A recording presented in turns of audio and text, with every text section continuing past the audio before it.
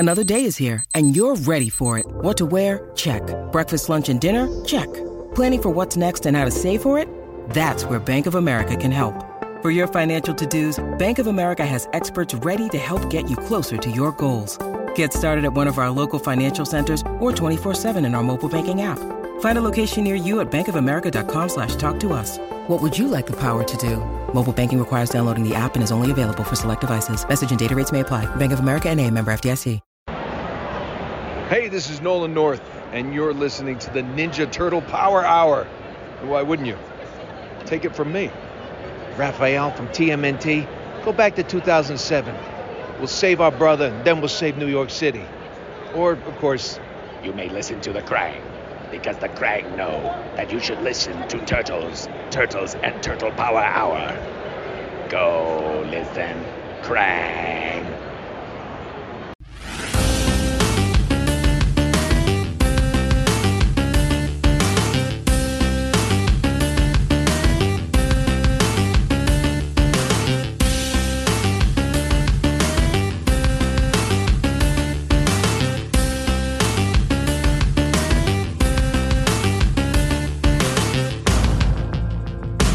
Welcome to the Ninja Turtle Power Hour. I'm Spencer Toon. I'm Keith McGuffey. And I'm Mike Templeton. Mike Templeton. I'm Michael Templeton. Percival Templeton Pifflefoot. Where's this coming from? Pifflecoot? Isn't it Pifflecoot? Pifflecoot. That's it. Pifflecoot, yeah. Oh, what an amazing name. That is the name of the villain in my story when we get to it. Michelangelo's Sacred Turtle. Well, don't spoil it in the intro. That. Oh my gosh. Man, yeah, sorry. Oh man, I told everyone the name of the villain already. Pifflecoot. Ugh. So So what are we doing this week, Spencer? We're covering episodes 19, 20, and 21/22-ish. I don't know. Like, it depends on the numbering you look at. Sometimes they consider Planet of the Turtleoids to be 2 episodes, sometimes just considered to be one ginormous episode. Either way, it is a 40-minute thing. The length of 2 episodes for sure. Yeah, so this is the end of season 5. We have Welcome Back Polarisoids, Michelangelo the Sacred Turtle, and Planet of the Turtleoids parts 1 and 2, which is different from the Planet of the Turtles that we saw earlier. Yeah. And I was expecting a planet of mutant turtles, but no, they are, but they don't look just like the Ninja Turtles. But they're not mutants either. Yeah, They're not mutants either. They're aliens, I guess. Fair enough. Yeah, my neighbor's here and making my dog bark. I thought I heard a dog. Yeah. Tell him I said hi. The dog or the neighbor? The dog. Spencer says hi, Chi-Chi. She thumped her tail. It's about as much of approval as you're gonna get. Her name's Chi-Chi? Chiana. Oh, Chiana. I heard. Okay. We call her Chi-Chi for short, yeah. Oh, okay. Friends call her Chi-Chi. Yeah. So you can call her Chiana. Yeah. Okay. All right. I'll win her over eventually. That's Miss Chiana to you. From the other side of the computer. Cool. Let's dig in then and talk about these episodes. Perhaps I can best explain. The story of my young friends and I is really the story of a man named Hamato Yoshi. Alrighty, ready. I am up first. This is Welcome Back Polarisoids, Season 5, Episode 19, originally aired November 16th, 1991, written by Misty Taggart. So Krang has sent a message to Fripp the Polarisoid, inviting him back to Earth, but he made it look like the invitation was from the Turtles. Krang has been able to reverse Fripp's technology using a videotape that he left behind, so now, instead of sucking the subjects into the tapes, it spits them out. He's planning to use this to sow chaos and occupy the Turtles while he takes over the city. Fripp and the rest of his Polarisoid family meet up with the Turtles, but are ambushed by Shredder on the way back to their lair.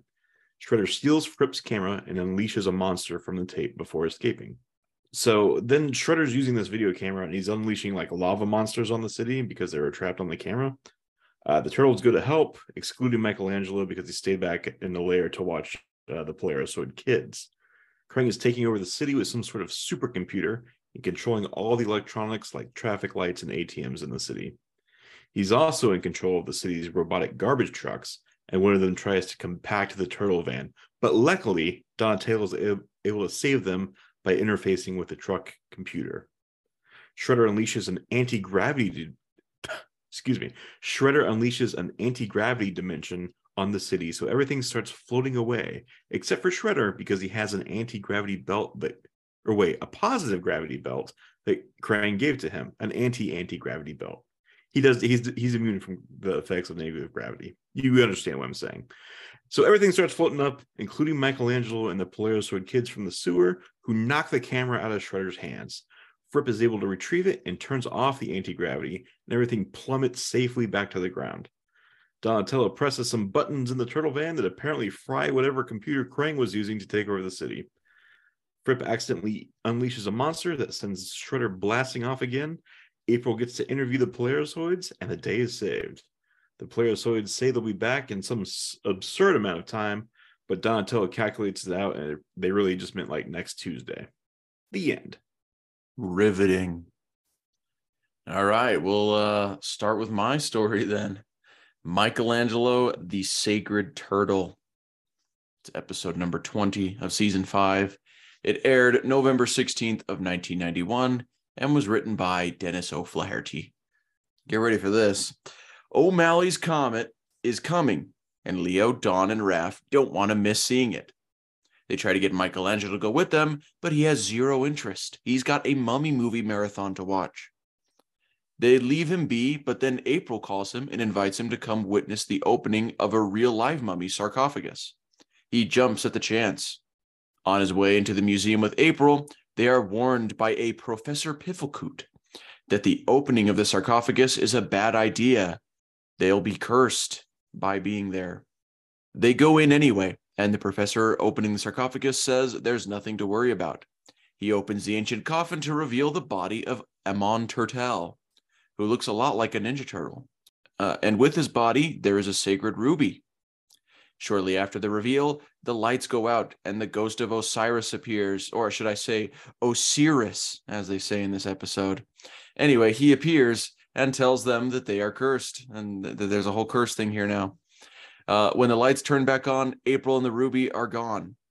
Mikey phones the others who are enjoying the comet, but they are also out of range of the phone, so he cannot reach them. They don't learn about the problem until they get... The other turtles don't learn about the problem until they get back and see a newscast. During that time, followers of Amon Turtel mistake Michelangelo for Amon Turtel. They worship him as their pharaoh. It also turns out that the curse isn't real. We cut to April, who has been kidnapped by Pifflecoot and his henchmen and brought to Pifflecoot's place, which is a giant sphinx that was once part of a World's Fair. He plans to fire a beam through the ruby that will hit the comet and crash down on him, giving him power. Or something like that. I don't know. It never keeps it straight. Eventually, Michelangelo remembers that he saw large footprints of Pifflecoot's henchmen earlier and assumes correctly that they took April and the ruby. He goes with his new followers to Pifflecoot's Sphinx, and they try ringing his doorbell to get in. The doorbell is booby-trapped, and they fall into a pit. After following their own trail of clues, the other turtles do the same thing with April. Meanwhile, Don and Leo are at the observatory with a giant telescope that they were using to watch the comet earlier, and they fire an unexplained laser out of the telescope, which hits the comet and sends it back into its path. The end. Sorry, I got distracted with the pictures that Keith just sent. Oh, you're good. All right, next up is the final episode of Season 5, Planet of the Turtleoids. Original air date, August 31st, 1991, written by David Wise. Our story opens with our heroes prowling the streets in fedoras and trench coats, searching for an all-night pizzeria when they come across a sumo wrestler named Tattoo, breaking into a pet shop and saying something about looking for home. But when the Ninja Turtles try to subdue the gigantic wrestler, he electrocutes himself and transforms into a hamster and quickly walks into a cage with the others. Donatello Donatello deduces that this could only be the work of Shredder and Krang. That deadly duo are once again messing around with mutagen. Donatello reflects on the incident at the pet shop and wonders if maybe they would all be better off if they were still ordinary turtles. Meanwhile, Shredder and Krang are indeed fooling around with mutagen as they prepare to create more mutants so that they can break into a museum and steal a giant ruby. The villains hope that they can use this gem to refocus Krang's new heat ray and finally free the Technodrome. Back at the lair, the effects of being shunned by human society at large have gotten to Donatello, who wonders if there's a place where the turtles can be accepted for who they are. But later that night, at the City Wild Animal Park, Shredder orders Bebop and Rocksteady to abduct one lion and one gorilla to prepare for mutation. While drowning his sorrows in a root beer float and lamenting his status to Channel 6 News, Vernon encounters a humanoid turtle named Kerma, wearing a trench coat and fedora, and runs screaming into the night. Nonplussed, Kerma arrives at the City Wild Animal Park and sets free Shredder's lion and gorilla before they've mutated. And thanks to Bebop and Rocksteady's bumbling, a bull and a mole are mutated instead. Shredder decides that these two mutants will have to do and gives them their outfits. Back at Channel 6, Vernon tells April about his encounter with what he believes to be one of our turtles, only this turtle he met was only 3 feet tall. April is sure that Vernon did not meet one of the turtles and contacts them to find out what's going on. At the zoo, the new mutants name themselves Groundchuck and Dirtbag. Shredder orders them to steal a giant ruby from the museum, but the two would rather just rip the zoo apart. The turtles meet April, Irma, and Vernon at the news station, where Michelangelo explains that whomever Vernon did see, it wasn't one of them. But then Raphael is concerned that someone is ripping off their style, and turtles set out to investigate. As soon as they leave the Channel 6 news building, not only do they encounter Groundchuck and Dirtbag, who are itching for a fight, but Kerma as well, who captures all 6 of them and takes them back to his spaceship, which is designed to not only look like the Chrysler Building in New York. April arrives down the street with her minicam, but the Chrysler spaceship has blasted off into space. On the flight to his home planet, Kerma explains that he and his fellow turtleoids have a problem, and he is seeking typical Earth people for advice. Unfortunately, he had no idea that Groundchuck and Dirtbag are not humans, and as for the turtles, he thought they just had honest faces. Meanwhile, Bebop and Rocksteady kidnap April along with her Turtlecom and bring her back to Shredder and Krang at the City Wild Animal Park. Rocksteady informs Shredder that the turtles have not responded to the Turtlecom signal, and Bebop suggests that maybe the turtles are indeed gone. Meanwhile, the turtles, along with Groundchuck and Dirtbag, arrive at the planet Shell-Rila. Donatello is ecstatic. This is exactly what he's been dreaming about, a world where turtles can live free. But back at the Technodrome, Shredder is convinced that the turtles are history, and acknowledging defeat in the Great Ruby Caper, declares that he will build a super intelligent and utterly invincible robot to pull off his latest scheme. Back on Shell-Rila, the turtles see one of the turtleoids' alchemy machines, which they use to turn lead into gold. As Kerma explains to the turtles, the reflection of the gold light provides the turtleoids with their energy, just like food. But before the turtles can enjoy any more of their vacation on Shell-Rila, Groundchuck and Dirtbag escape. Meanwhile, back on Earth, April escapes, and Shredder has completed work on his new robot, known as Chrome Dome, who quickly recaptures April.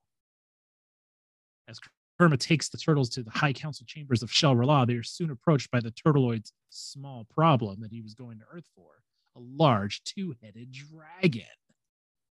The dragon, known as Herman the Horrible, along with his new recruits, Groundchuck and Dirtbag, destroy the power source to force the force dome of Shell-Rila, leaving the city vulnerable. The turtleoids accuse the turtles of sabotage and throw them into prison.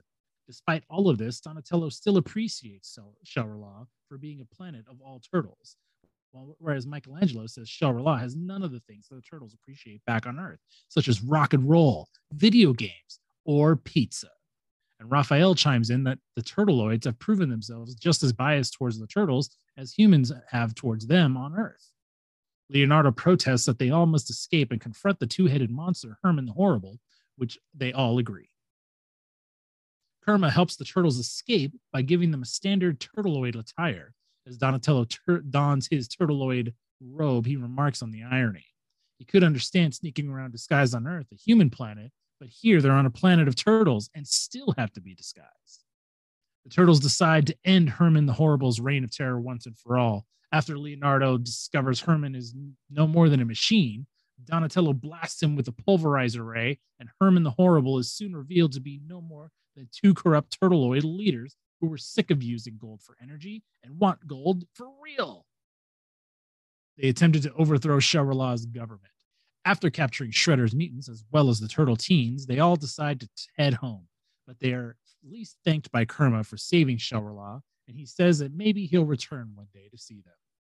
Meanwhile, Shredder's newly created Chrome Dome leads an army of foot soldiers to build a smaller version of the Technodrome called the Mini Technodrome. Once the turtles have returned, they destroy both the new Technodrome and Chrome Dome. Raphael is sorry that Donatello had to leave Shell-Rala, but Donatello remarks that he's glad to be back on Earth. For Shell-Rala had no video games and, worst of all, no pizza.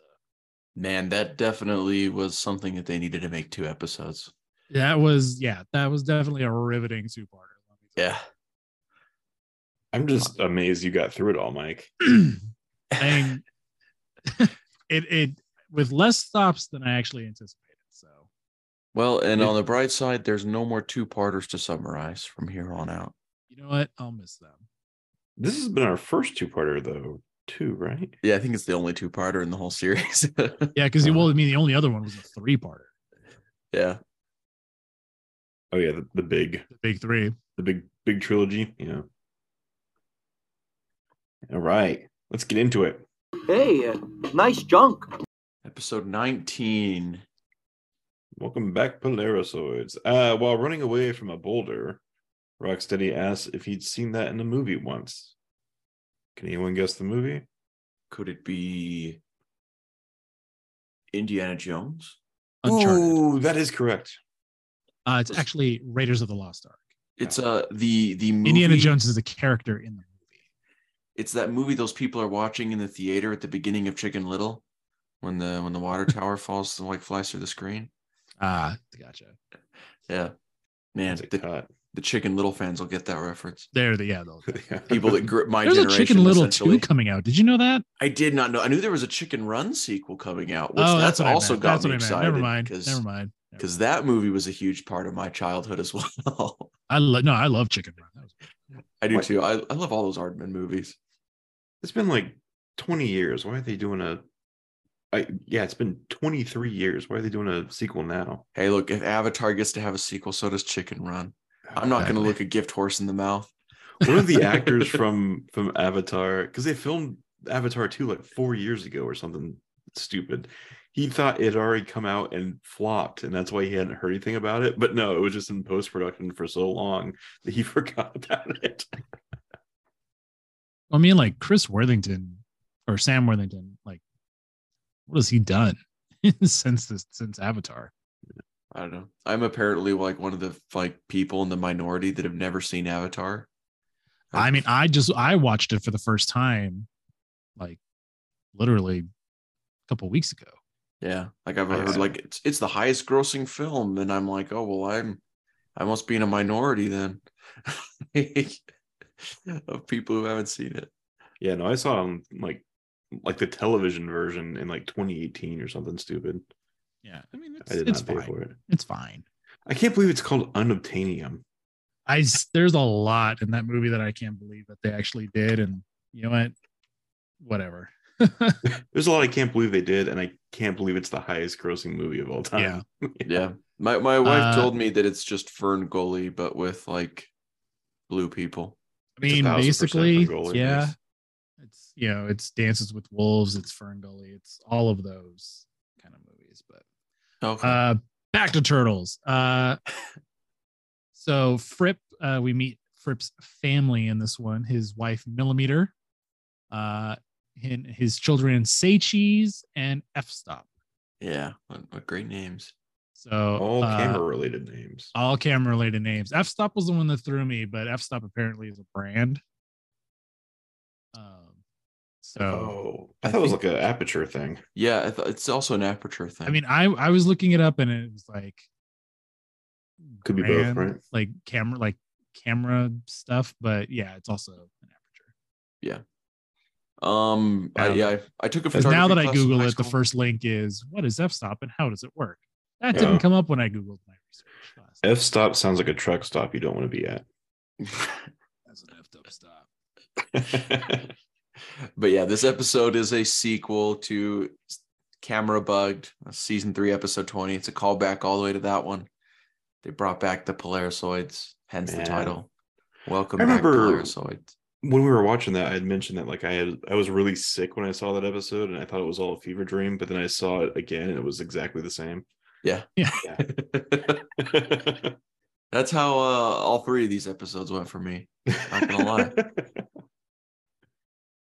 I do distinctly remember the part where it's raining cats and dogs, because I remember asking my dad about that, like why that was funny, and he had to explain it to me.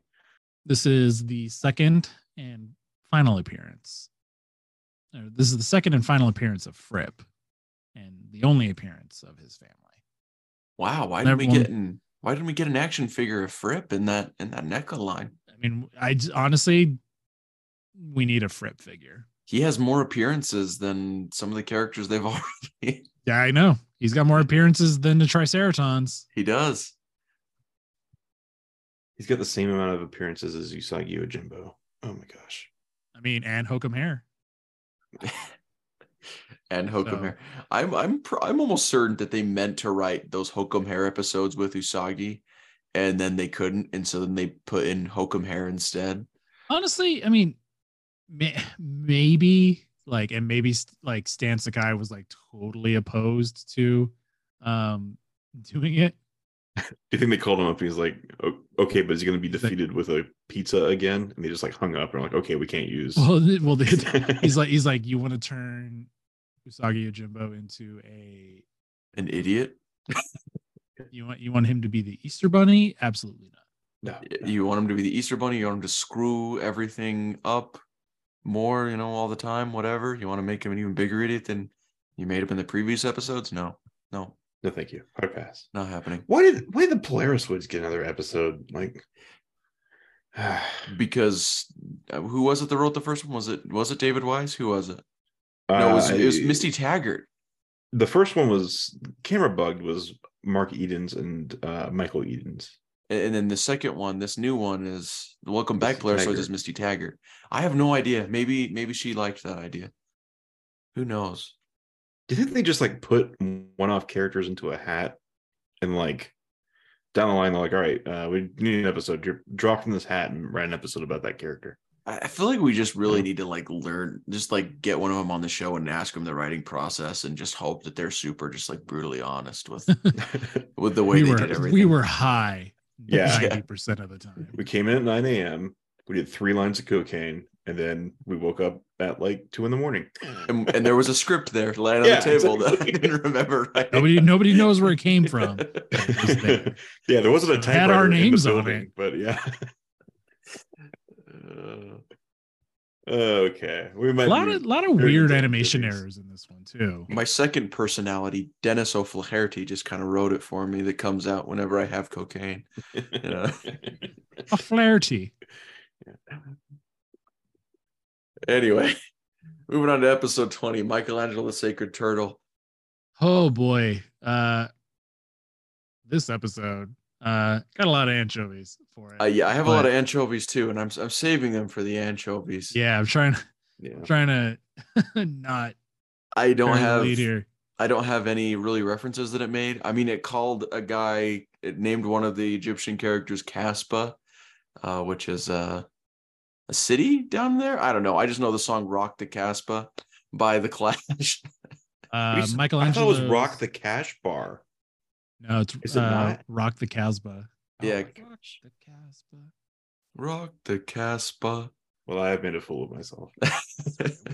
We're on a podcast talking about Ninja Turtles. True. Every week.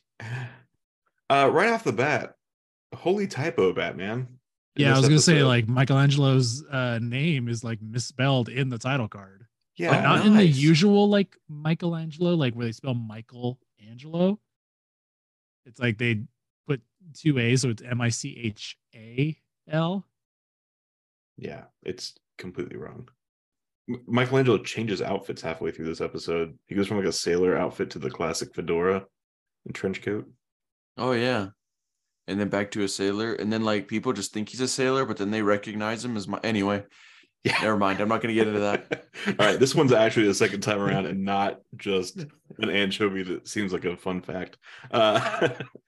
Hieroglyphics, they read them incorrectly in this episode. They're read from bottom up, and you like snake it. So you go bottom left to right, then you go up a line, and you go right to left, and then you go up a line, and you go left to right. Oh, wow. Over and over and over. Yeah. So there you go. That's your fun fact for the week, podcast listener. There you go. Ninja That's Turtle pretty Power Hour, interesting. where you'll learn how to read hieroglyphics. Are we good to move on to Planet of the Turtleoids? Let's see. Just looking at the other things here. Spencer just got a can opener over there, just getting these Yeah, anchovies he out. just Yeah. wants to open. He just wants to open those. Oh, I anchovies. am, man. I'm ready to unload on Michelangelo the Sacred Turtle. So Planet of the Turtleoids in this super long episode. It was kind of weird how they like introduced 4 action figures in one episode. Yeah. Yeah, Like- a lot of first appearances. So we got Tattoo, Ground Chuck, and Dirtbag, and Chrome Dome. And Chrome Dome. And, And like there was never a Kerma figure until NECA, but yeah, like 4 action figures, and like Tattoo, you can really tell they had no idea what to do with him. yeah. I mean, I don't know what they did with him in Adventures, really, because those issues aren't available anymore for being culturally insensitive, racially insensitive, one or the other, or both. Culturally, religiously insensitive. Yeah. Well, because I mean, first there's the issues that are in China, which is where Tattoo's in, and then they go to the Middle East, and both of those are no longer included in the reprints of Adventures. They've been left out, but he appears in number 32, which is the same year this episode came out. Oh yeah, he's like usually just a regular sumo wrestler, but like really extra strong. Not a mutant hamster though. Yeah, that was Like- weird. That was new. Yeah. And like I said, like you could tell they had like no idea. Like they had a toy design and they were like, oh. But not only that, they had this toy design of a sumo wrestler with tattoos where the rest of the toys are mutant animals. like except for Shredder and like maybe the old Baxter Stockman figure and like Casey Jones, like everything is mutant animals. But then they were just like, oh yeah, we want this sumo wrestler with tattoos in there.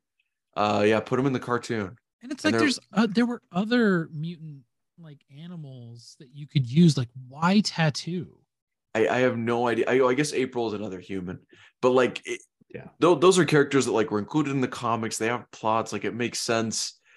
Like, why on earth is the character you created to be an action figure and then that has to get included in these other things a sumo wrestler with tattoos? Why did he turns back into a hamster when he's electrocuted? Like- Yeah. I What? like that Turtlepedia lists his ethnicity as appears Japanese. Yeah, the yellow skin didn't give it away. Yeah. Ooh. Jeez Louise. I mean, Yeah, it's that can of anchovies is ready to Yeah. burst. I mean, you see that though in this episode. Like, if you think it was yellow in this episode, I've seen the comic book covers for the issues he's in. Oh yeah, And it's even worse for those. he is jaundiced as hell. Yeah.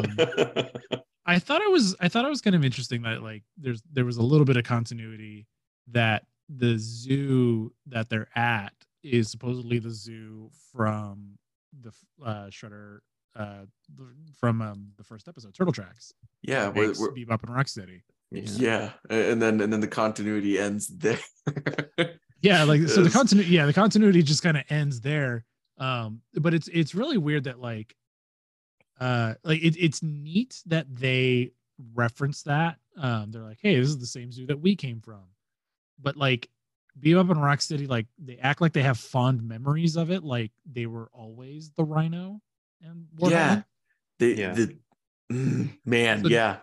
And so that made me think is like, are like the minds merged? Because I think we've asked before, like what happens to like the animal when they do the mutation? They didn't disappear. They're still there. I mean, it's not like Splinter disappeared after the turtles got mutated. It's the last thing he came in contact with. Well, Like- right. But we didn't. I mean, but we didn't see like we never saw like, oh, like did he release that Rhino and Warthog? Like I don't know. what happened? Shredder's evil. He probably just had them for dinner. Like I don't know. He It's wants to probably make still got, turtle a soup out of freezer the turtles. Yeah, it's probably got a freezer full of rhino meat. Yeah. So- although, it was the punks that were tied down and not the animals. It's possible they made the animals touch the punks. The animals mutated and then they just killed the punks, right? But Bebop and Maybe. Rocksteady like remember things like The old gang. The old Yeah. gang, yeah. So it must be like a mind merge thing then. Yeah, But no one else's minds have ever merged from this, though. Like, that's true. Yeah, like Splinter still has to tell the turtles about Shredder. Yeah. he doesn't have memories of being like a rat. It's like, the rat that touched him. The turtles don't have Splinter's memories. That's what he's Like- doing all that meditating for. He's like, gotta block out all that garbage eating. Gotta block out the rat. Block out the rat. Bury it down deep. His PTSD is way worse than anything Hamato Yoshi ever experienced. Yeah. So this is like so it's funny because like we always joke about like how the mutagen is never consistent, but this is like almost the most consistent it's ever been since the first episodes.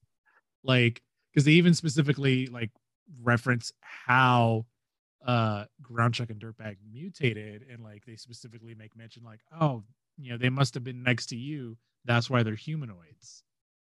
And they don't have Bebop and Rocksteady's mind or memories. Ex- as well. Yeah. Yeah, like it still gets weird, but then it's like, okay, so Bebop and Rocksteady still have their human DNA. Yeah.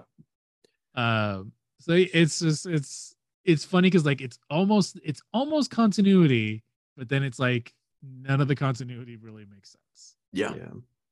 And then Animantium.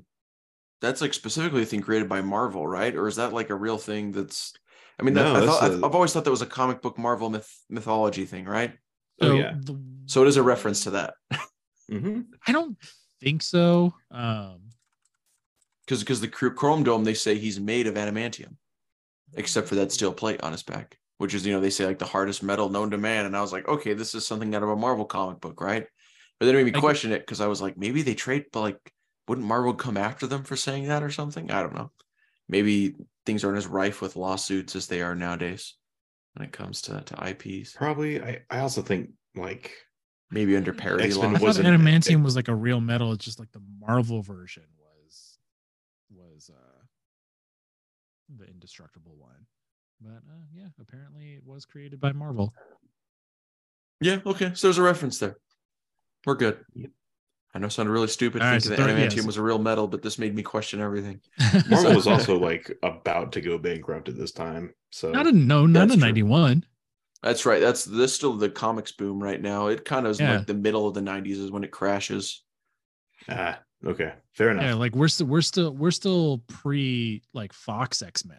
We've watched so much of the show that I think it's like 1996. I know, right? You They know? were coming out with so many episodes. Yeah. Yeah.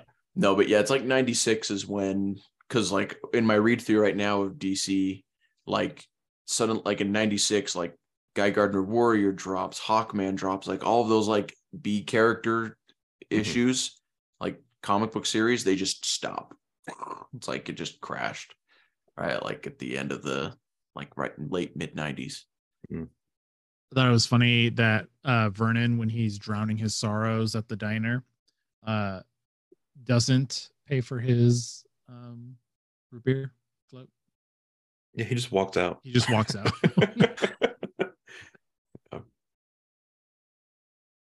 Speaking of made up elements, like adamantium, in Star Trek they used dilithium, and in this episode, I think Shredder and Krang were trying to get trilithium, which is one more lithium.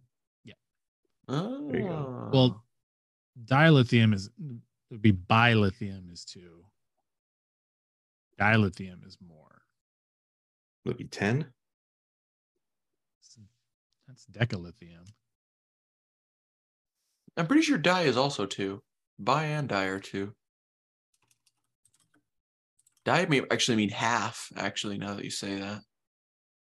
Well, carbon dioxide is. Oh, that's true. It's carbon 2 oxide. Two oxygen. We're learning so much on this podcast tonight, guys. I know. Yeah, both bi and die are 2. We're good. All right. Okay.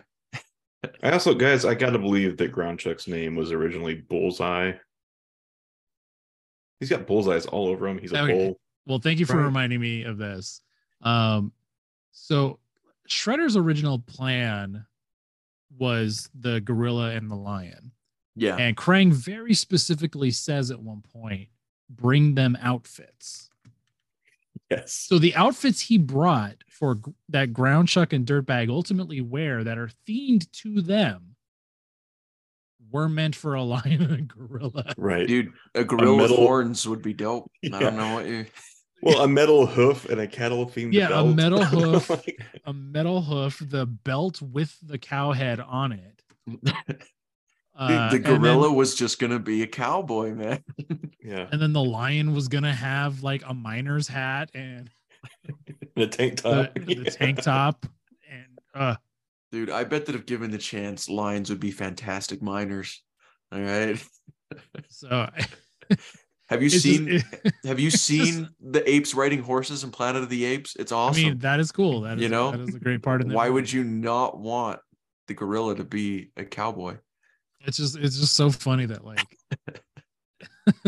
that's what Shredder brought for different ones, and it's like it's just funny.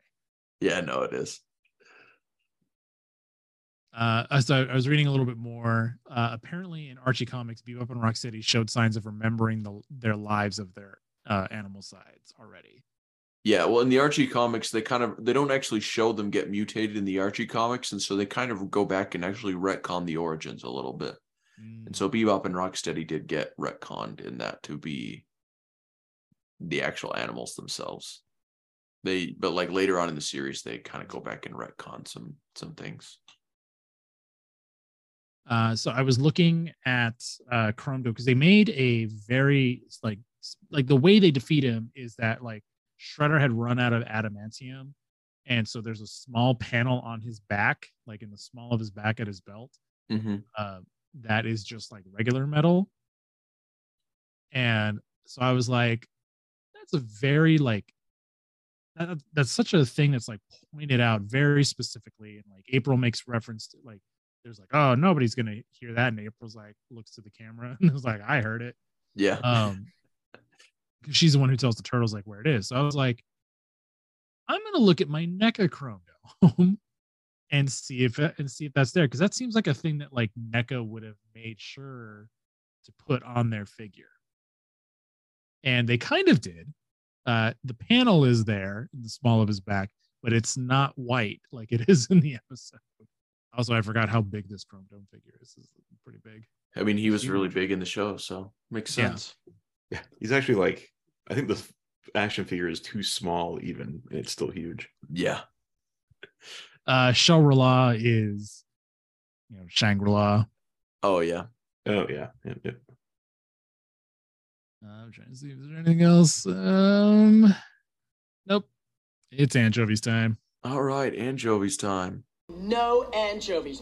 You put anchovies on this thing and you're in big trouble, okay? I'm gonna let you know. Welcome back, Polarizoids. Man, what? Byrne doesn't believe there's aliens. Yeah, right? Vernon, when he comes running in. Byrne doesn't, and Byrne's the one who was kidnapped by Elvis aliens. Yeah. But then, Vernon doesn't believe it either. He even like chides April for talking about turtles. It's like, you went to Dimension X with the turtles. Yeah. Like, you know about Krang.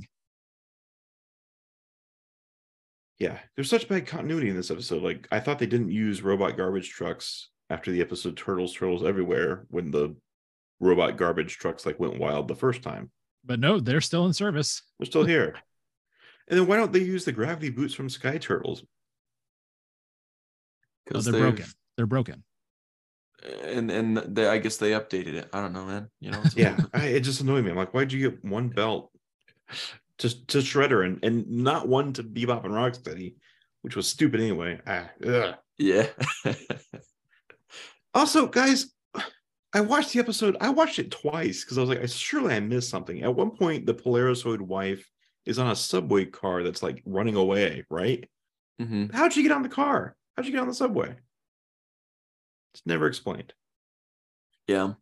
Well, then also like the other thing is like the turtles like don't even necessarily like reflect their personalities. I feel like in this episode, a lot of points like there's like at one point where Donatello's pretty much like just the one taking charge. I don't know. There's just a lot of different weird moments. Like Leonardo was like the one to like figure out the smart thing and like say to do it, or maybe it was Raphael. Either way, like it just didn't feel like they were really like all their roles kind of got switched around and mixed up. Which I don't know. I guess in some cases you could say as like 3-dimensional character writing, but in this one it just felt like the smart one was not the smart one anymore. I don't know. Well, remember Leonardo's the Renaissance turtle now, so he is there you go. He cracked one joke and kicked a robot and is therefore the Renaissance turtle. Exactly. Yeah. Fair enough. That's all the anchovy they had for this one. It's actually probably like my least anchovied episode. Krang at this point is just in full like that Moon Knight meme where he's like just random BS go. Like yeah. He's in full force with that here. She's like, well, I don't know. We'll use the Polarisoids and I'll use the supercomputer. Just get out there, you know? Yeah. At this point, I'm just convinced that he just wants to cause chaos and bother the turtles, and that's I think Krang is just having fun and just wants to mess around with everybody. Yeah, like his whole plan is like, we'll use the Polarisoid camera to sow chaos, and meanwhile, I'll use my supercomputer to sow further chaos. It's like, what are you doing, man? Yeah, that's all I got for that episode. All right. Michelangelo, the Sacred Turtle. Guys, I love it when Teenage Mutant Ninja Turtles 1987 does a casual racism. Oh yeah, this episode has aged horribly. Yeah. Oh boy. We've talked before about how kind of uncomfortable sometimes the show got with Chakahachi and Lotus and whatever else other different culture or race they decided to portray. And this one really did take it to a whole nother level. This really took it to a whole nother level. It like there's so many like weirdly offensive things like towards Egyptians. Like none of the Egyptian characters in here are like, all of them are white except Casbah, who doesn't talk. That might be for the best. Yeah, and it's like, and all the other ones are like, they're not played by like authentic like Egyptian people or anybody from that region of the world. Yeah, well, it's just people doing a Middle Eastern accent, and I felt like they were doing like an Indian accent. Yeah, it's like Indian, Indian, Middle Eastern. They're which is like two different accents too. Yeah. It's like, and so it's like a double racism, and it's like, ugh. Yeah. No, and they're like old, stodgy, blue-haired white guys too. like very much not on point. Yeah. Well, and the other thing about the accents is like, not only are they, bad, they're obnoxious. Like, yeah, the way these guys, the voices they do and everything for these characters, like it's just not well done, and it's just annoying. Like, it gets to the point where I just want these guys following Michelangelo around to just shut up. Like, I just wanted them to shut up, be out of the story, and to leave. It's funny because like it reminds me of like, the accent that my uncle used to do. Like, when he was alive, he'd do this like fake Indian accent. I was 5, 6. I thought it was funny sounding. Yeah. I didn't know like, and he didn't. I'm sure he didn't mean anything by it either. But looking back on it now, this is that accent, and I'm like, yeah, not as funny anymore. I picked it up and I do it as a kid because I learned it from Short Circuit. Yeah. The character in there. The movie where they got the real robot and the fake Indian guy. Yeah, that one. Yeah. So yeah, kids, don't do a casual racism. Yeah. Try and not do that, just for everybody's sake. Another thing is, on top of all that, Professor Pifflecoot was like hard to understand. Like they had him record so softly. Well, it's the voice that Rob Paulson's doing. Like, yeah, and I think he was just trying something different. Mm-hmm. And it wasn't bad, but like the sound mixing is really weird, and so he's not pitched lower, but like it's like his volume is a lot lower. Yeah.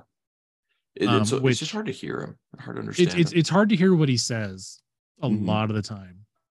Then you like crank up your volume, and then all of a sudden you've got like people shouting, and it's too loud. Yeah. Like the hero theme pops in. It's like, oh geez. Yeah. Because I was watching this. I took the bus to work today, and I was watching this on the bus, and that happened to me. Where I was like, I had to turn it up a little bit, and like the hero theme came in, and I was like, oh Jesus. Everybody's like, "What's wrong?" I'm like, "I'm just watching it." I was like, "I'm just children's cartoon. Don't worry." Yeah, and also this episode is just hard to follow in general.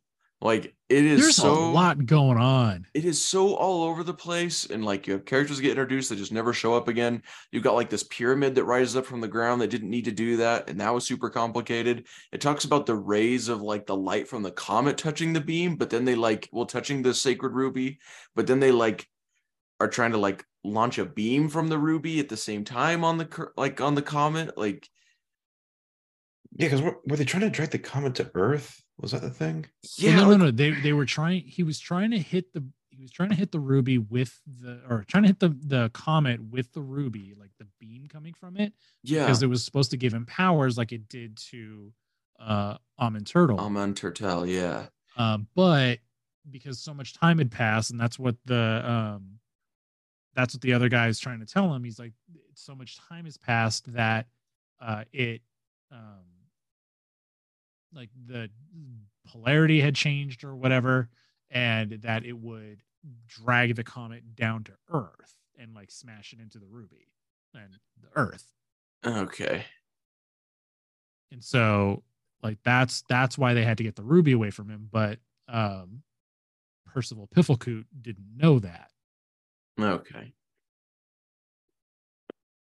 I paid attention to this episode. I guess that was a little detail I missed, which was a very important one, which had me very confused. Either way, there's still a whole lot like the pyramid rising up and everything else that was just unnecessary. Oh yeah, like it's all over the place because it's like Pifflecoot is living in like a replica Sphinx that is at the World's Fair, but they like drive out to the desert in it or to get to it, and then like this temple or this pyramid of Amen Turtle like rises out of the ground. It's like, was that built at the World's Fair too? Yeah, like it's very so Pokemon much black and white. Yeah, it's just there's a lot going on in this episode to justify everything that they're trying to do, and everything in the episode is pretty much explained, but it's all like, what? Well, there was no reason for the pyramid to rise out of the ground. Like they could have just like that whole part of the writing could have just not existed. Like they could have just had like the gem be up in the head of the Sphinx or something. Like, why did they have to have like a pyramid rising up out of the ground? Like other than just, I guess, for the over the topness effect, so that the turtles would have something to let them know that things are set into motion. It just like this is one of those. They had like 45 seconds to fill, and they're like, pyramid comes out of the ground. Like, yeah, it's one sentence that fills up a lot of time. Yeah, like it just didn't need to be there, and just made the episode that much more complicated and more hard to follow with everything else going on. Like there's just so many things happening that was just like another thing on top of it that was unnecessary, in my opinion. Also the telescope laser. Like Donatello goes to go get things to take care of the comet, and then he's just all of a sudden just firing a laser out of its telescope, and I don't think it was explained at all. Like I rewound it a little bit trying to figure out where this telescope laser came from, and he's just pew, the comet's back in orbit. Like, you know, they could have used that time to be like, oh yes, I'll use this like device that will be magnified by the telescope, It'll launch the thing back into space instead of having a pyramid rise out of the ground. I don't know. Yeah, he techno-babbles everything, like when it's convenient. Yeah. Anyway, I forgot to mention no Shredder, no Krang this episode. And in hindsight, like I've been keeping track of that for these episodes. In hindsight, I would have kept track of every time April drops her TurtleCom because she does it again in this episode. Yeah. It's ridiculous. Like, get a chain for the damn thing. Jesus. I mean, she keeps it in her purse, so. Well, sometimes it's in her breast pocket and magically opens on its own. Yeah.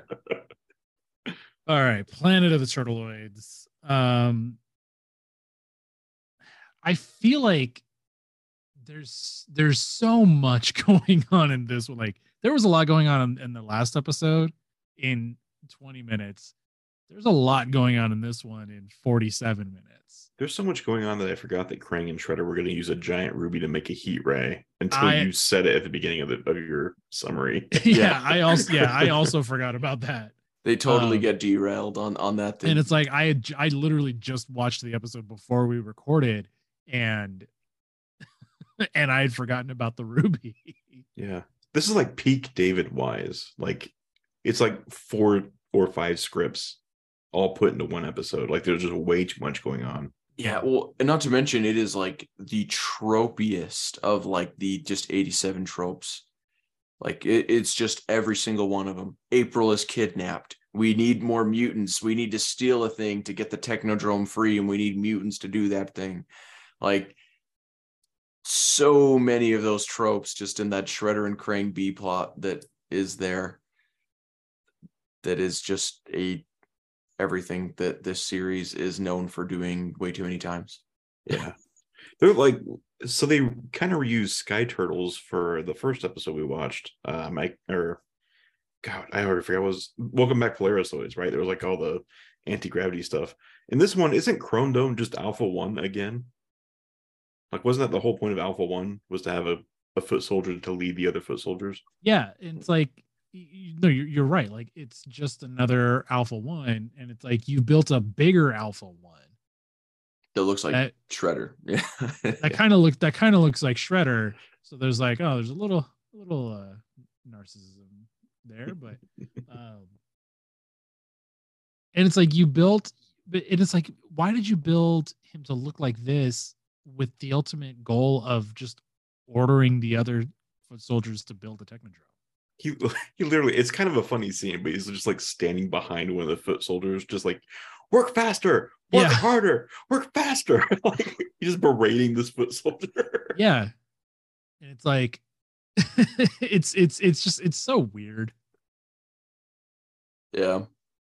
My other thing is like Vernon is scared by the Turtleoid and like runs off when he has been with the Ninja Turtles, been to Dimension X, done all these things, and he's like suddenly frightened when the Turtleoid reveals who it is. And he runs off and he's scared, and everyone's acting like they've never seen the Ninja Turtles before and that they're this secret that doesn't exist. It's just one of those things where like I thought the continuity was getting a little bit better with that, and like just being like, oh yeah, everyone kind of accepts the Turtles exist at this point, but like it straight up goes into the territory of acting like they've never known this whole time. Yeah, we already talked about Rocksteady saying that this is the same zoo they came from before they were mutated or whatever. Oh yeah, it's a whole can of worms. Yeah, that's anyway. Yeah, guys, I thought Herman was awful. Like yeah, he was his horrible. Voices are terrible. Yeah, he was horrible. But if he's a robot, like, okay, I get why the heads argue with each other, I guess, because it's the two like senators or whatever, right? Yeah, like they're yelling at each other back and forth. But when the turtles like go to the cave where the robot Herman is, the robot's asleep and it's snoring. Yeah, well, and then they make a joke of like something about cheap like writing techniques to create suspense or something along those lines. And it's just another one of those things where I'm just like, this cartoon like hates itself. Like it's not even. Yeah, it's like self-hatred. That's the only reason it was snoring. That's stupid. I mean, Yeah. It's a robot. It shouldn't snore. Yeah. I wrote something stupid. Now I'm going to make a joke and point it out, and that's going to make it okay. Like, Right. I feel like they do that so much in this series. Like I said, to the point where it feels like it's more like self-hatred than it is. It's like, yeah, this show is dumb. I'm not going to take any time to actually care. I'm just going to crack a joke about it, move on. Peak David Wise. Honestly, just Bork and Mork, I think is their name, something like that. I don't know. The two orc guys, the senator guys. What is their plan? Like, they could have just destroyed the crystal themselves. They're allowed inside their own dome this whole time. They've been inside these buildings this whole time. Why do they need Dirtbag and Groundchuck to destroy it, or to like sit and launch missiles at it as Herman the Horrible, when they can just go in and destroy the crystal and then terrorize them as Herman the Horrible? They've been inside the dome the whole time. I didn't even think of that, and now I hate this episode. Yeah, like I didn't think of that either, and I hate this episode. They've been inside the dome the whole time. Yeah. There was no need for any of the plot. Or like when the turtles escape from prison and everyone's just like, yeah, it's whatever, we're cool with you. It was just those two guys that, you know, are upset about you being here. Yeah. Like, so much of this episode is just like stream of consciousness writing, not even thinking about what they want to do next. Yeah, when your consciousness is riddled with cocaine. Sometimes. Yeah. Jeez. Oh man. It's weird because like I do kind of like this two-parter, because like we see Groundchuck and Dirtbag and Chrome Dome, but then like they're easily the best part. Crap. Yeah. They're easily the best part. And like I'm gonna talk about them in the next section, but it's like, ooh. I want to like them. Like, I want to like this episode because they're in it. Because I'm like, ooh, yeah, these new iconic characters that we see in multiple things. But then, yeah, it's not a good episode. No. You know, like I said, they have this plan to destroy the city with Herman the Horrible because they want to. They can't get him inside because the dome is there. They need to get rid of the dome. They're inside the dome. They could destroy the crystal anytime. Anyway. My other issue is that like they have this whole like side plot for like Donatello for his character where he like wants to like fit in, and he's like, oh, he wants to stay in this world. And then at the very end, instead of like having some sort of meaningful thing, he's all of a sudden just like, and like never was there ever anything to like solely convince him that, okay, yeah, it's better we stay on Earth. He just randomly at the end, they're like, well, don't you want to stay? And he's like, oh no, this place is boring. No pizza, da-da-da-da-da. Yeah. And like before, he was writing all those things off earlier in the episode. Like he was writing him off in the prison cell, being like, yeah, pizza's overrated, actually. I'd rather fit in. And at the end, he's like, oh yeah, no pizza, boring here. We're leaving. Like, what? Yeah. He had no character arc. It was just like last second. Oh yeah, actually, I actually do want to go home. This place sucks, actually. Yeah, you're right. Yeah. Putting on airs for nobody, right? Yeah. Awful. And that's it for my anchovies. I think I'm done with my anchovies too. At least the ones I took the time to write down, right? I am too. I mean, most of mine were with Michelangelo, the Sacred Turtle. Yeah, no, that one was the most egregious of episodes for sure. All right, let's wrap it back around to things we love. Oh, I love being a turtle. All right. So, you know, I will always respect it when the series decides it's going to build on previous stories and lore, even if it is the Polarisoids. At least it's referring back to something that happened before. I can appreciate that. And even if his goals aren't, even if his goals and his plan aren't the most, I guess, focused or apparent, you know, Krang's plan is at least kind of unique compared to what they normally do this time. So I'll give them credit there too.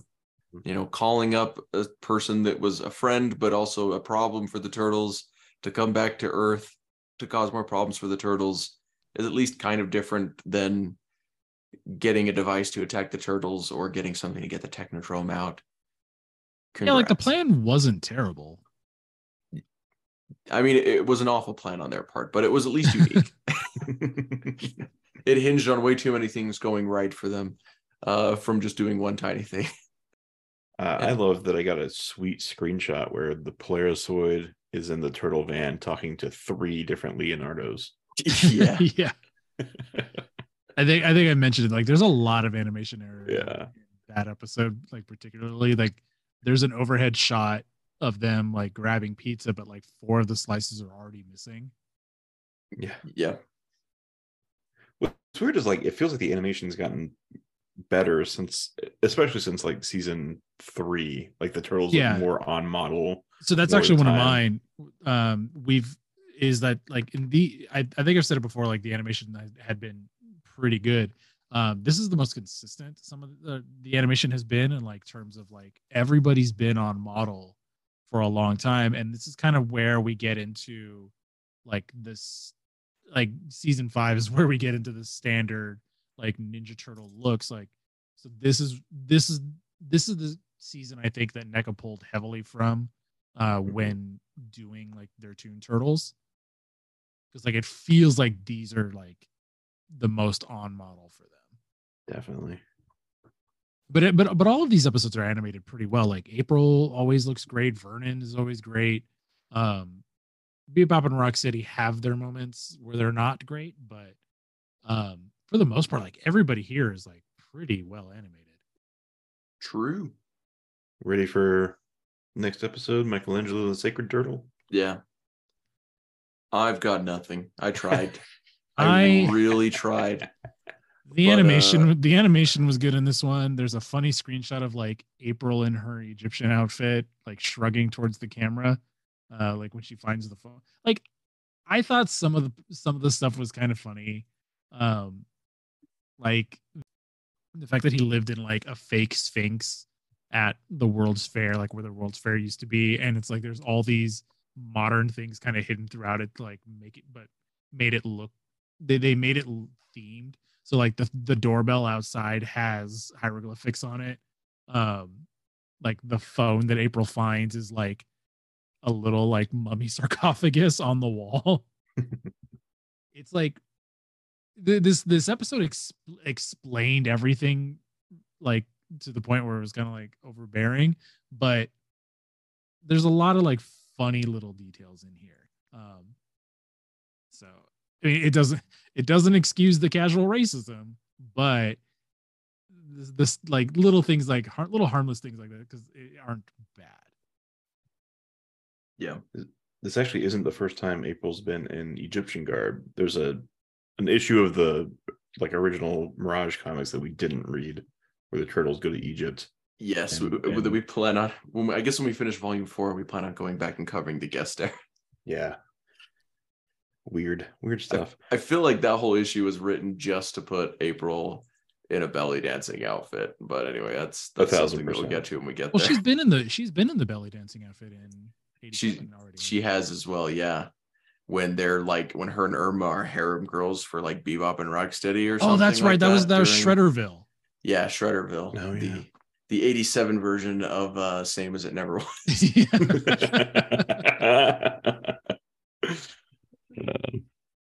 There's a part in this episode where like Michelangelo is getting attacked by these guys and he just keeps ducking and they keep flying over him, and it happens like 6 times, this same animation. He just keeps carrying on this conversation with whoever he's talking to. I thought it was hilarious. And then later on, I don't know, it's like him and Raph are cornered, and the line that Raphael says is, "Would you rather die of sword poisoning?" I think that's hilarious line. You know what? I actually did have one joke that I thought was funny in this. And it's when he says they're in a Sphinx. And then April says that he Sphinx, as in like he stinks or something along those lines. It was a terrible pun, but it was so bad that it was good. And so I appreciated it. That is the daddest of jokes. It really was. All right, move on to Planet of the Turtleoids, I guess. This did feel pretty epic. Like it's a long episode, but it's like the turtles, are going off into space again to go to another planet, and like that, and that's always neat. But I mean, the big draw here were Groundchuck and Dirtbag, like 2 of my favorite non-Bebop and Rocksteady mutants. And it's funny because like I only really even liked them from the video games. So finally seeing them in animated form.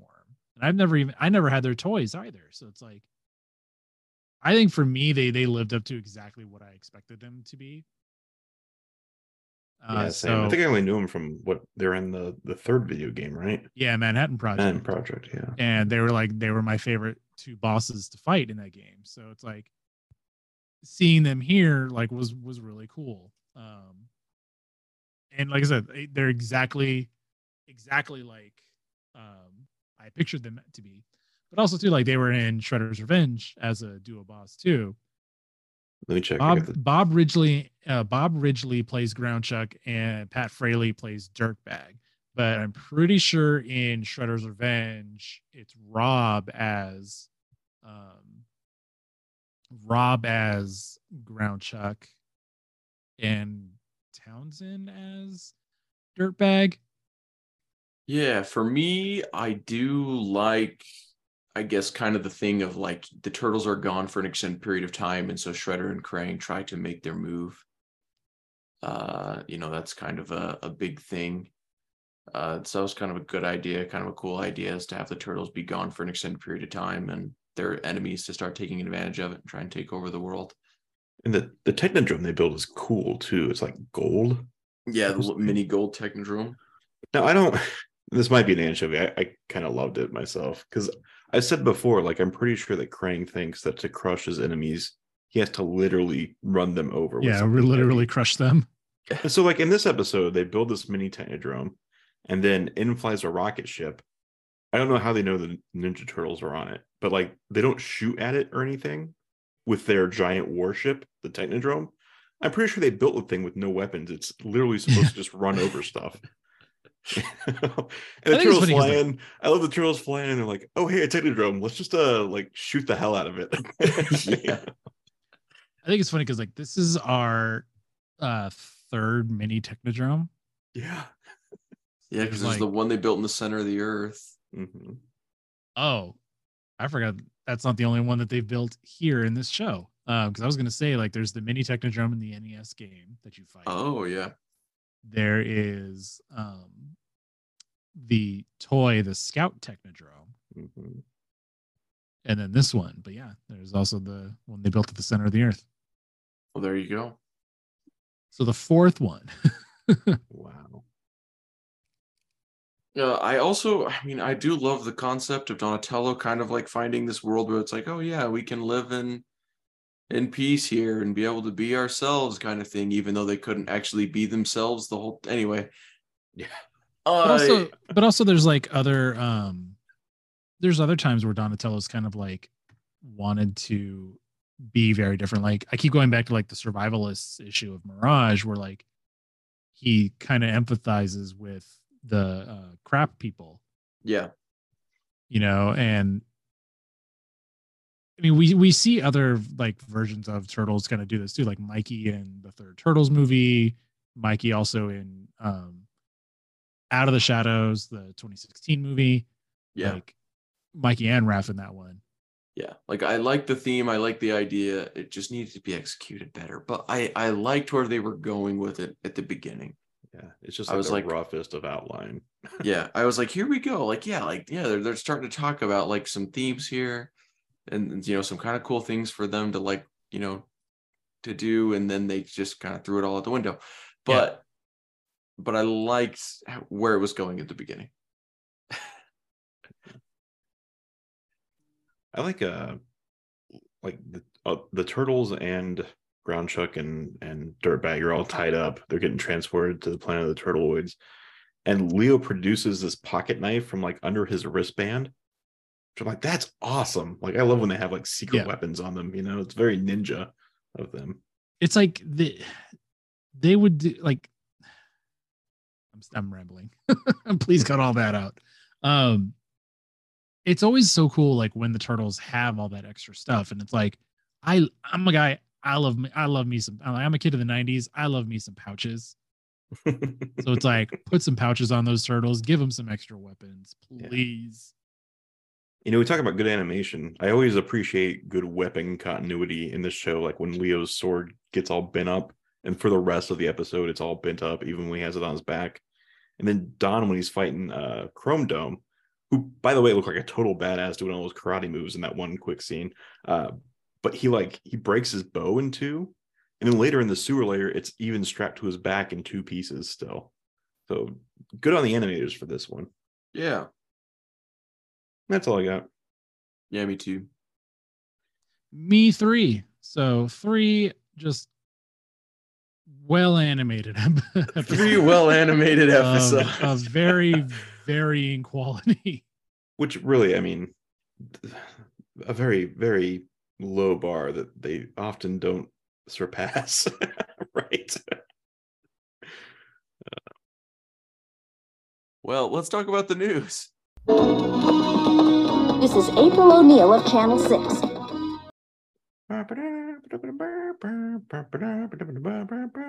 All right. Hey, for those of you who subscribe to Netflix and have a mobile phone, if you have Netflix on your mobile phone, you can now get Netflix games. So on Netflix games is Shredder's Revenge. So just go to Netflix, scroll down to games, click on Shredder's Revenge. You can download it and play it on your phone for free. It's pretty cool. You have to have an active Netflix account to do it, but we tested it. I don't think we haven't connected yet, but it's basically the game, Shredder's Revenge. Just plays on your phone, plays on the touchscreen using touch buttons, and it plays pretty well. I have an iPhone 11, and holding game. I don't like generally playing video games on my phone anyway because my hands get cramped. But I mean, it wasn't a bad experience. Yeah. I take the bus to work sometimes. I could definitely see me whipping this out to play on that commute. I've heard it works with Bluetooth controllers, but I don't have a it does. separate controller. Yeah, I have a Bluetooth controller. I don't hook it up to my phone, but it is confirmed that you can hook up a Bluetooth controller to it. So if you have like an 8BitDo controller, yeah, I have one of those. Yeah, you can connect it to your phone. I don't know. Apple usually can be a little picky when it comes to trying to connect Bluetooth controllers to your phone. So your mileage may I vary. struggle with it. But if you've got an Android, you're set. In other news, The Last Ronin, The Lost Years #1 doesn't seem like it's delayed because the people who are behind it and writing it and the artists are all saying it's coming out on the 25th. Yep. Tom Waltz, as of 5 hours ago on Facebook, said next week. Yeah. So minor correction to us saying that last week. Yeah. So make sure that you let your comic book shops know, and make sure you're in next week, I guess the day after this episode comes out, actually, to be there to get your issue of The Last Ronin, The Lost Years. And that should be it for news for us. Cool. So, Spencer, what are we doing next week? Next week, we're continuing with the 87 series. We're going to be covering episodes 1, 2, and 3 of season 6. We're finally on season 6. Back half of the show, baby. Yeah. These episodes sound, well, 2 of them sound awesome. One of them sounds middling, but episode 1 is Rock Around the Block. Then we have Krankenstein Lives, and then Super Irma. I already know which one I'm covering. I'm finally going to see the debut of Super Irma. Finally. It's about time. Ever since I saw her in that mobile game, I've been waiting to see Super Irma. Now you're going to get the context. Now I'm finally going to get the context. I tell you, that little mobile idol RPG, what was it, Mutant Madness? Mutant Madness. Yeah, because the movie is Mayhem, right? Yep. Okay, yeah. It's got more like deep cut references than really even Shredder's Revenge, I think. Yeah. I'm kind of sad that that all service on it kind of ended, but it was a good game while it lasted. Yeah. So guys, thank you again for another episode of Ninja Turtle Power Hour. Thanks for listening. If you guys liked the show, let us know somewhere on the internet. Hey, the 30th anniversary of 2003 is coming up next month in February. And so if you've got any fun memories, or just if 2003 was your introduction to the Turtles, like it was for Spencer, let us know. Like we're going to do a little episode on that soon. So email us at ninjaturtlepowerhour@gmail.com and give us your memories or anything fun you remember or like a favorite toy from the show. Let us know by January 30th, and we'll probably mention it on the show. Yeah, we've already gotten a few emails, so we're excited to share those, and we're excited to share whatever you think as well. Yeah. So other than that, guys, we love you. Thank you again. Follow us on all the socials, Ninja Turtle Power Hour, Ninja Turtle PH on Instagram, Twitter, and Facebook. And we'll see you next time. Cool. Thank you guys again so much for listening. And until next time, cowabunga, dudes. Cowabunga. Hot soup!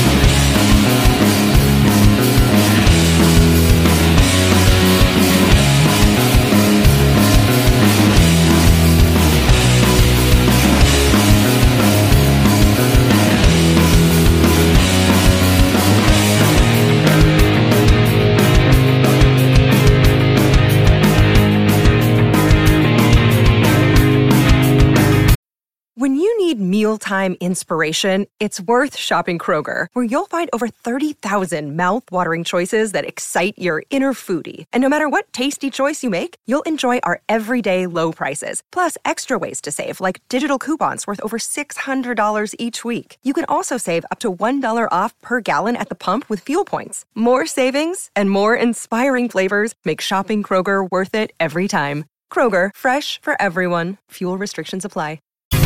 Freaking tired, man. I'm so tired. No, I got nothing. Cool. There goes all that bonus content. Yeah, there wasn't really a whole lot. It was pretty much just us saying what we were going to be doing for the news for the most part. Yeah, it was behind the scenes, guys. So yeah, if you I guess we did have a little bit of. If you're really interested in the bonus content, this wasn't a week for it. Don't worry. We had a little bit of Star Wars talk, but it wasn't anything insane. Just Bad Batch.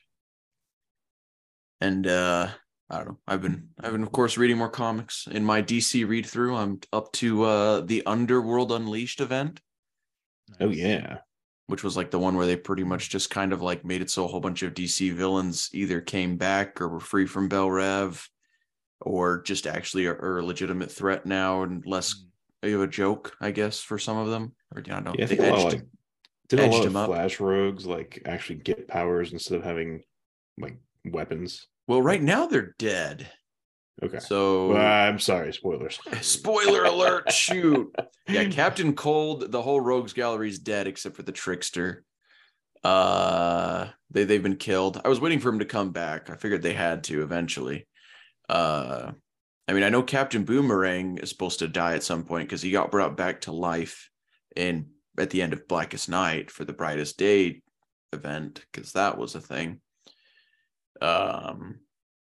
But yeah, no. So I mean, they've like, for example, like Major Disaster is kind of like, instead it's just like he can cause a major disaster or like some awful, like terrible, almost like luck thing to happen by just setting like a domino effect into motion, kind of thing. He's kind of like evil Domino in a way, I guess, like Marvel's Domino, but evil, instead of just being a guy that causes natural disasters to happen with the weather. So, they made him not a joke anymore. Copperhead also is not a joke anymore, kind of thing. The previous week, it looks like Sonar's son is now Sonar, and he's got a costume that, well, it wasn't better than the original, but the original wasn't that great either, so it's saying something. But yeah. Anyway, I've just kind of launched off that event. Waiting to see what happens. What comic am I reading? I bought a bunch. I've been buying a bunch of trades lately. So what do I have? I keep them in my backpack because I like to try and flip through them while I'm at work. So I am reading Ultra Mega from Image Comics. It's a cosmic plague has spread, transforming everyday people into violent, monstrous kaiju. Only the Ultra Mega, three individuals imbued with incredible powers, hold the line against this madness. Their battles level cities and leave untold horror in their wake. Now the final reckoning approaches for the Ultra Mega. But is this a war they can even win? Where did I see it? Like I saw it on the shelf, and I think I picked up the first issue because it's like it's like kind of like horror kaiju. Like it kind of looked like Ultraman, which I love Ultraman. Mm-hmm. So it's 4 issues. I don't know if it's finished, but I haven't seen the book in a long time, like anywhere else. So I'm assuming this is the only volume, but it says volume 1. But they all trades say volume 1.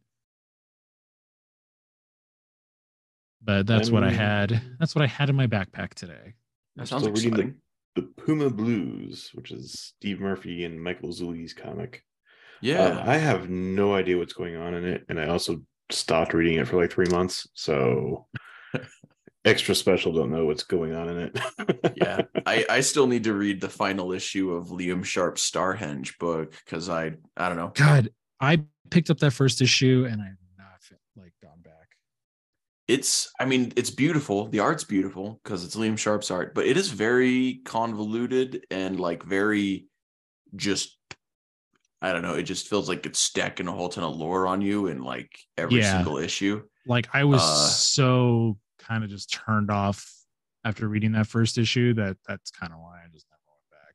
Yeah. I don't know. I love looking at his art and it's kind of interesting, but it seems like it would help if you already knew a thing or two about like Celtic lore and things like that. I don't know, the Saxon lore, I don't know, just of that area. Britain's ancient history, I guess. Merlin, King Arthur, all those legends. I don't know anything about any of it. So if you pull the sword out of the stone, you're king. That's all I know. Yeah, like there's that. I think there's a little bit more to it, but he like it gets really into like Merlin and like Arthur and like the different wars he fought in uniting Britain and like the king before him. It's a lot. There's a lady in a lake, right? Maybe there might have been at some point. The thing is possibly so like on top of getting deep into this mythology, it's like sci-fi time travel. So like there's like Time Lord people that have magic, and like they're able to fight off these robot conquerors because they have magic, and robots can't process magic. So like these robot conquerors that are going throughout the universe are trying to like defeat them, and so they send one of theirs back in time, and he's Merlin, and then like everything is all going on at the same time in the future with the main character we're following that's telling the story and monologuing a lot. It's very confusing and a whole lot, and like I feel like after I get the final issue I'll need to like reread the whole thing all together without any of the breaks and see if I can fully make sense of it. Yeah, I will probably wait for a trade. It's a very ambitious book. I still love Liam Sharp's art though. So there you go. So that is your bonus content. That is what we are reading or attempting to read. And oh man, I just messed up this. I'm trying to fill in some paint gaps on some of these NECA figures.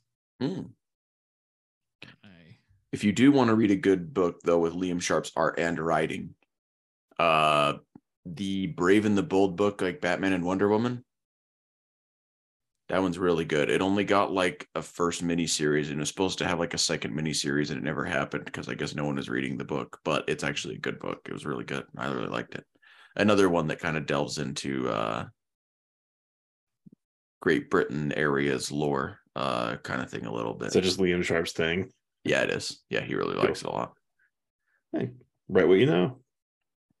Yeah. No, I read like a half of an interview with him. I never get through those comic journals interviews. They're so long, and like something interrupts me, and like I think I still have them all like open in a tab. I've got Kevin Eastman's, I've got Liam Sharp's. They're just like open still in a tab on my phone that I still haven't gone back and finished them, but they've been in there for like months. I always like I said, I read like halfway through and then stuff happens. Anyway, ain't that always the way? That's always the way. We can get recording now.